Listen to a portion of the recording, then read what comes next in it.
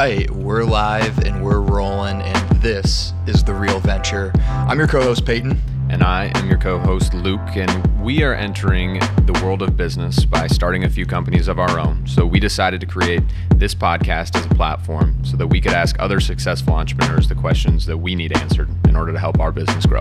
Every single week, we are joined by CEOs, venture capitalists, artists, co-founders, and influencers, all with one thing in common. They're young entrepreneurs. The only thing I'm going to need you to do is hit that subscribe button below so you never miss a conversation. Every single Wednesday, Luke and I are going to be right here, and we can't wait for you to join us. All right, so the next step in our Building the Business series is going to be product development. And I know Luke is getting very excited about this. And, you know, kind of from an outsider's perspective of this is kind of been a new experience for me. I've never really been part of developing a product, so to speak. So it's been really cool to watch Luke kind of lead this component of our business. And, you know, he'll definitely share some stories and experiences. But, you know, what's the first step in the product development side of things? Well, I think as it goes back to our last discussion around what are the people saying about the problem? How are you isolating that problem? I think the first step in determining a solution to that problem is figuring out what is like the thing that you can do that would address that, right? Some very simple thing. And sometimes you hear about people who, you know, they'll build a spreadsheet that actually is, you know, with a couple formulas built in that actually ends up solving the problem for people. And then they end up building a website on top of it and they make it into its own whole product. A lot of things I don't think work quite that way, and you're not able to make something quite that simple to illustrate the value. But there are shortcuts, right? There is, even for our product, there are about 100 things that we would like to be able to do in the next, you know, few months, even for the product, things that we'd like to add, features, etc. You need to isolate the features that are absolutely critical to making it work. Why? What's the problem if you don't isolate that one feature? Like if you wanted to solve 15 problems.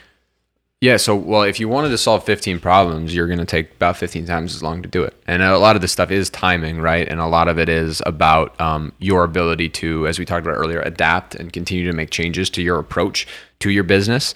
And without the ability and the flexibility, I guess, to take the product as you have imagined it and as you've built it so far and move in a different direction and evolve based on user feedback, based on new findings that you have, based on technical constraints that you find, you're going to pin yourself into a corner by doing everything perfect right away, spending either a bunch of money or a bunch of time, or most likely both, doing that, when you end up probably scrapping 2/3 of that. There's a great one of my close mentors is a guy who started a home sale company. So they helped connect brokers and agents. This was probably 7-8 years ago. He was a faculty member at my university. After he sold that company, he ended up ran for some public office and then ended up becoming a professor. Weird story. But his whole thing was he raised around, spent about 90% of that money building a version of the product that they thought was completely perfect. They did like think tanks, they did like huge marketing campaigns, all this stuff for this product.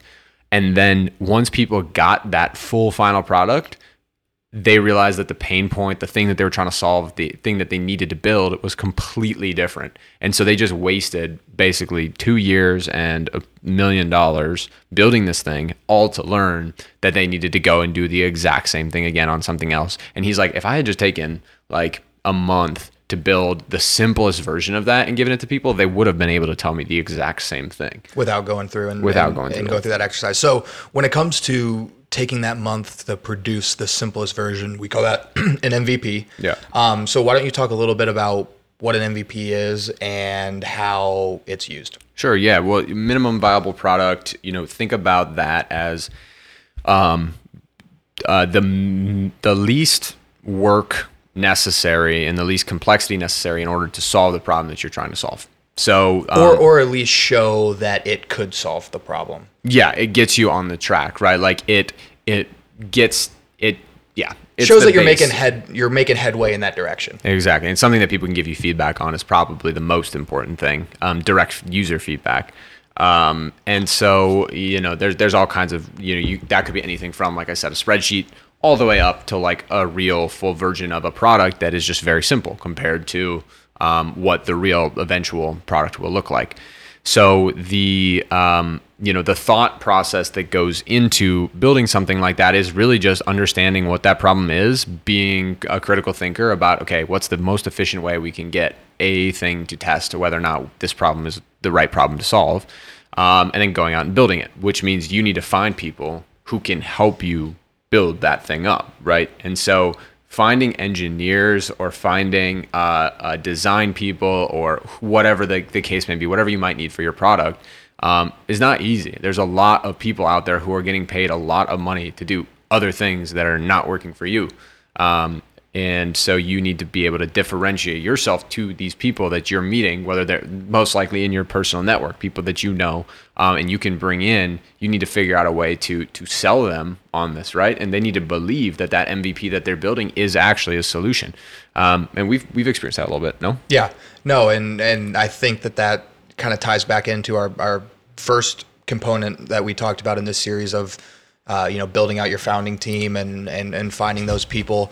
And it's, it also ties back into your understanding of the overall development process and what's needed. And that kind of takes us into our design and architecture phase, which I think you've gotten better at over the course of time. Certainly.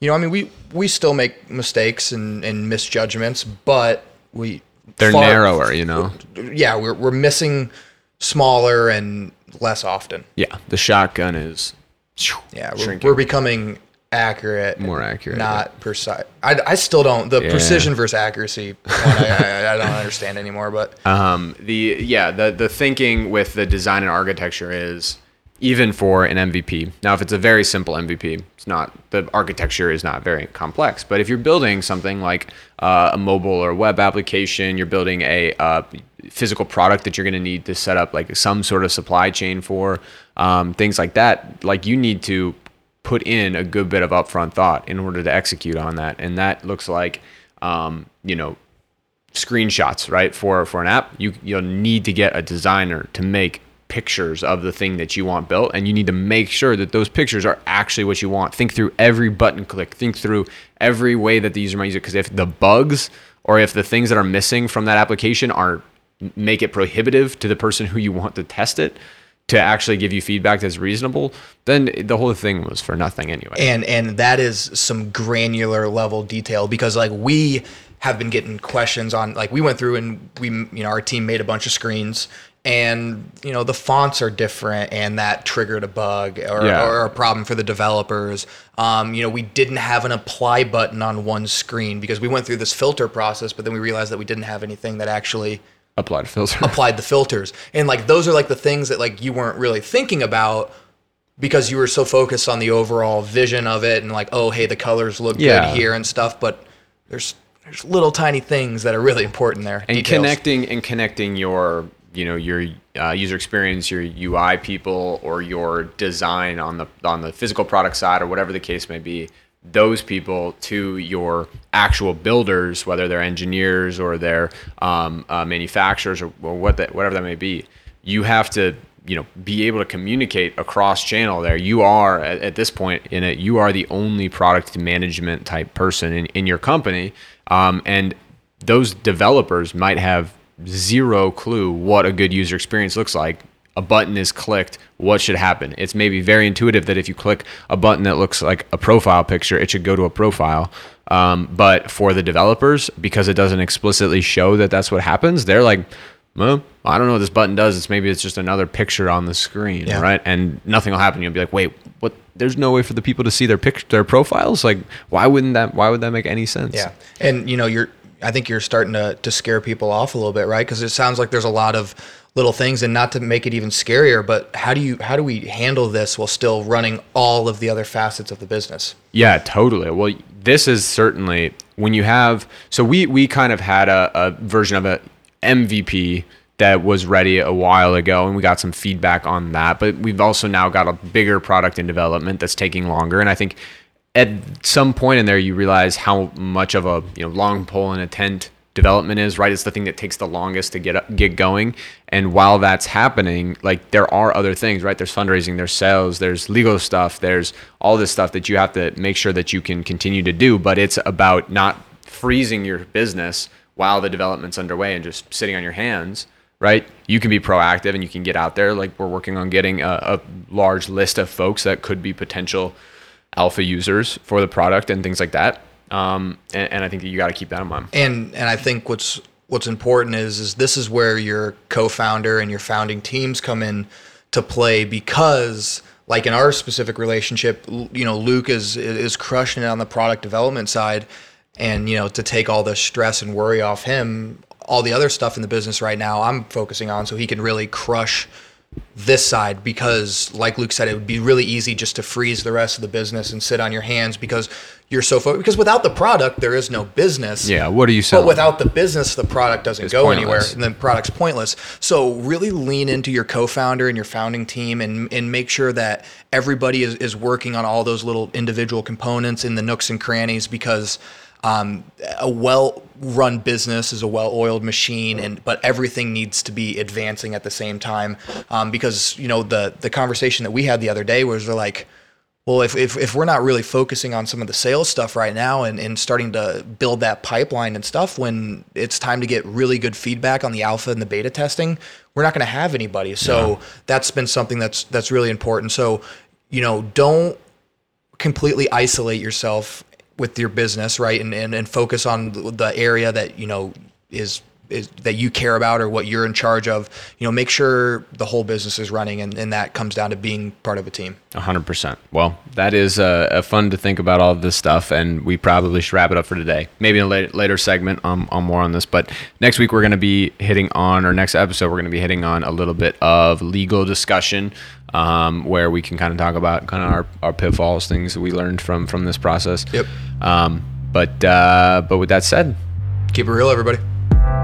All right, guys. If you want to continue this discussion, follow us on our social media. Our Instagram, LinkedIn, Facebooks will all be in the description of this episode. Hop on there, shoot us a DM, hit us up with whatever concerns, questions, comments that you guys have. We'd love to continue building that community on there.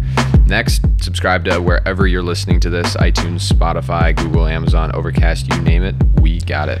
And the only other thing I'm going to add is, as you're subscribing to those platforms, hop on there, give us rates and reviews, especially on Apple Podcasts. 5-star ratings and a comment go a really long way. Helps us continue to climb up the charts and continue to spread this to all corners of the world and allow us to continue to bring on great guests. We really appreciate you guys for everything, and we're excited to see you next week.